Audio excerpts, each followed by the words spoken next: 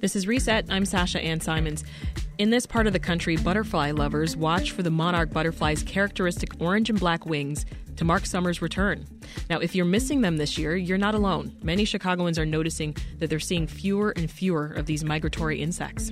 And last week, the International Union for Conservation of Nature declared the monarch endangered and added the insect to its red list of threatened species. Joining us is Alan Lawrence, the Associate Curator of Entomology at the Peggy Notebart Nature Museum. Welcome to Reset, Alan. Hi, thank you for having me. What's your initial reaction to this news, Alan, that the monarch butterfly is officially endangered? Yeah, a little startling because this is honestly, it's our beloved monarch, and it's one of our most widespread butterflies found throughout the state, but honestly, kind of saw it as a matter of time since there was an effort to try and list the monarch under the Federal Endangered Species Act, and it was found to be warranted but precluded. There were other priorities, so in a few years maybe it'll be reevaluated for that. So for this effort, it made sense. Yeah, so the monarch butterfly, as you mentioned, it's this state's official insect. What are you and your colleagues seeing locally? Like, are you noticeably seeing fewer monarchs here than in past summers? Yeah, so for monarchs, it's kind of a complicated story. This year, we had noticed fewer monarchs earlier on, but we are seeing quite a bit now, and we know that because through the museum, we run a program called the Illinois Butterfly Monitoring Network, where we train community scientists to go out and monitor local populations of butterflies on natural areas near where they live. But we are seeing their numbers kind of rebound at this season. We won't really know how they did this year till the end of the year when all the surveys are in and we can tabulate up the data. But what's complicated is that we are in the heart of their summer breeding range here. Year over year, we can see wide fluctuations in their population numbers, and we're not seeing necessarily a decline here. However, there's undeniably a decline in their overwintering population. So all the monarchs at the end of the season here will fly down to Mexico where they overwinter on fir trees on mountaintops. And if that population at some point reaches some threshold where there's too few of them to rebound, then it could possibly collapse. So that's the problem. Oh, so dig further in here. Warning signs that you've noticed the past few years that we were heading in this direction. Yeah, well, definitely the numbers of butterflies that are shown in Mexico continue to decline. Now, the reasons for listing it on this red list are that some of those causes of decline are well known. So we have issues like loss of habitat, reduction of milkweed, but also weather patterns and climate change. And so we are seeing continual declines, and these causes of declines aren't necessarily going to go away. So that's what warranted their listing. Why do you think the U.S. hasn't added the monarch to its endangered species list? Yeah, so the U.S. Decided that it was warranted.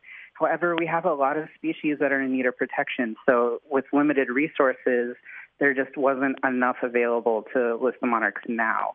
So it is now on a list of candidate species that will be evaluated every year with a more in-depth evaluation about every 5 years. Mm-hmm. And in 2024, they're going to propose to relist it, to list it. So we'll see what happens then. Do you think that's soon enough, 2024? Yeah, I don't know. I think some of the issues we're facing are big, widespread issues. I mean, their habitat, at least for this eastern population that goes to Mexico, is really across the Midwest and up into Canada. So any solutions are probably going to take time, so it'd be better if we can start sooner, but nothing's going to be quick, in my opinion. Let's talk more about the beauty of this insect. What is it that's so unique about the monarch, Alan? Yeah, so these are one of our larger butterflies in the state. They are super conspicuous, bright orange and black. They have this classic warning coloration to let things know, don't eat me, I might make you sick, due to some chemicals they store in their bodies from their host plants. They eat milkweeds as caterpillars. But what's just really, really unique is that these are a migratory butterfly that know exactly where to go every fall to survive the winter. And then when they migrate back into North America, they don't make it all the way back here. They actually stop in about Texas, where they may lay their eggs and die. Their offspring, some will make it to Illinois, and more of their offspring will even make it here. And then they have a few generations here, and somehow it's like their great-great-grandkids know how to get back to Mexico without ever being given directions. Wow. That's what's super fascinating, in my opinion. In the museum, you host an event each year where you tag and release monarch butterflies for their annual migration south. What have you learned from tracking them? Yeah, so we have Flutter into Fall, which this year is going to be September 10th, and we do a demo monarch tagging, which is a big nationwide community science project where people can go online and order stickers if you just look up the Monarch Tagging Project. And you basically place a sticker on a wing, record some data about the monarch, where you collected it from, is it male or female, and let it go.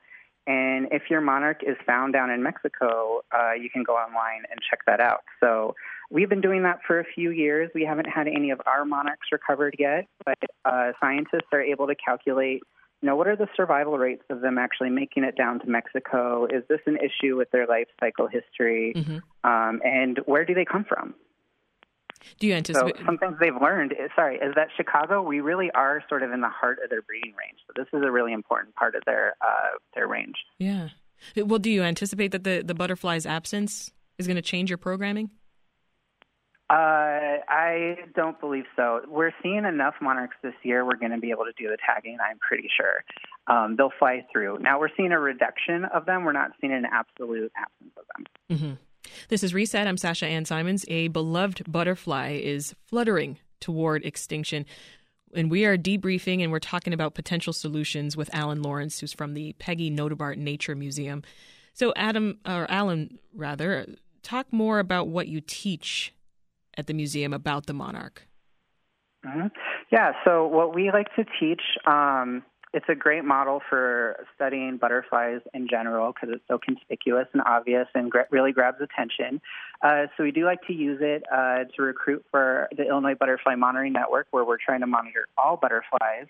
But we also teach how, using the monarch, we can share space with nature around us. We're really in a city of urban nature. They can use small bits of land, anywhere you can grow a few milkweed stems. That can be sort of a rest stop for them as they disperse each year.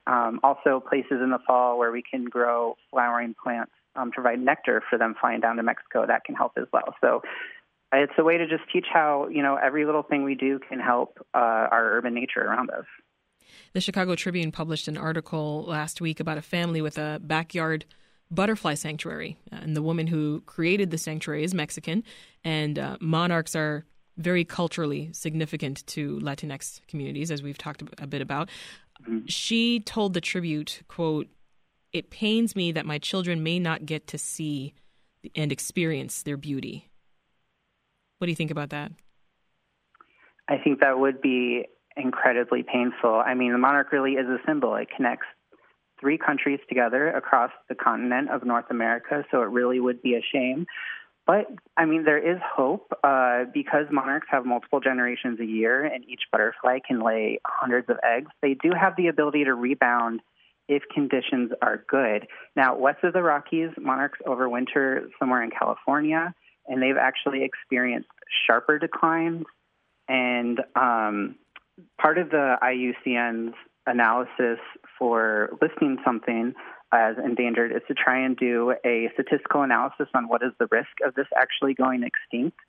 And the numbers actually passed the threshold that we thought was going to cause the extinction of the Western population. However, 2021 data shows that they might be rebounding. So they've shown that maybe our threshold was a little bit too high. Actually, they can survive with a little bit fewer numbers. Yeah. However, if they continue to decline, eventually we'll pass that threshold too. But it just shows that they do have the capacity of recovery. So it is possible to make some good change here. Is there anything that listeners can do to help these beautiful insects? Maybe creating butterfly gardens and sanctuaries themselves? Yeah, try to provide habitat wherever possible. Plant milkweeds for the caterpillars during the breeding season. Have flowers that bloom in the fall so they have something to drink as they're migrating south. Try to limit your use of pesticides and insecticides because that can always have an unwanted impact. And then also do what you can to try and fight fight climate change. I know that's a big problem, but changing weather patterns are a huge issue that they're facing. Is that the big answer here? Is that how we save the monarch?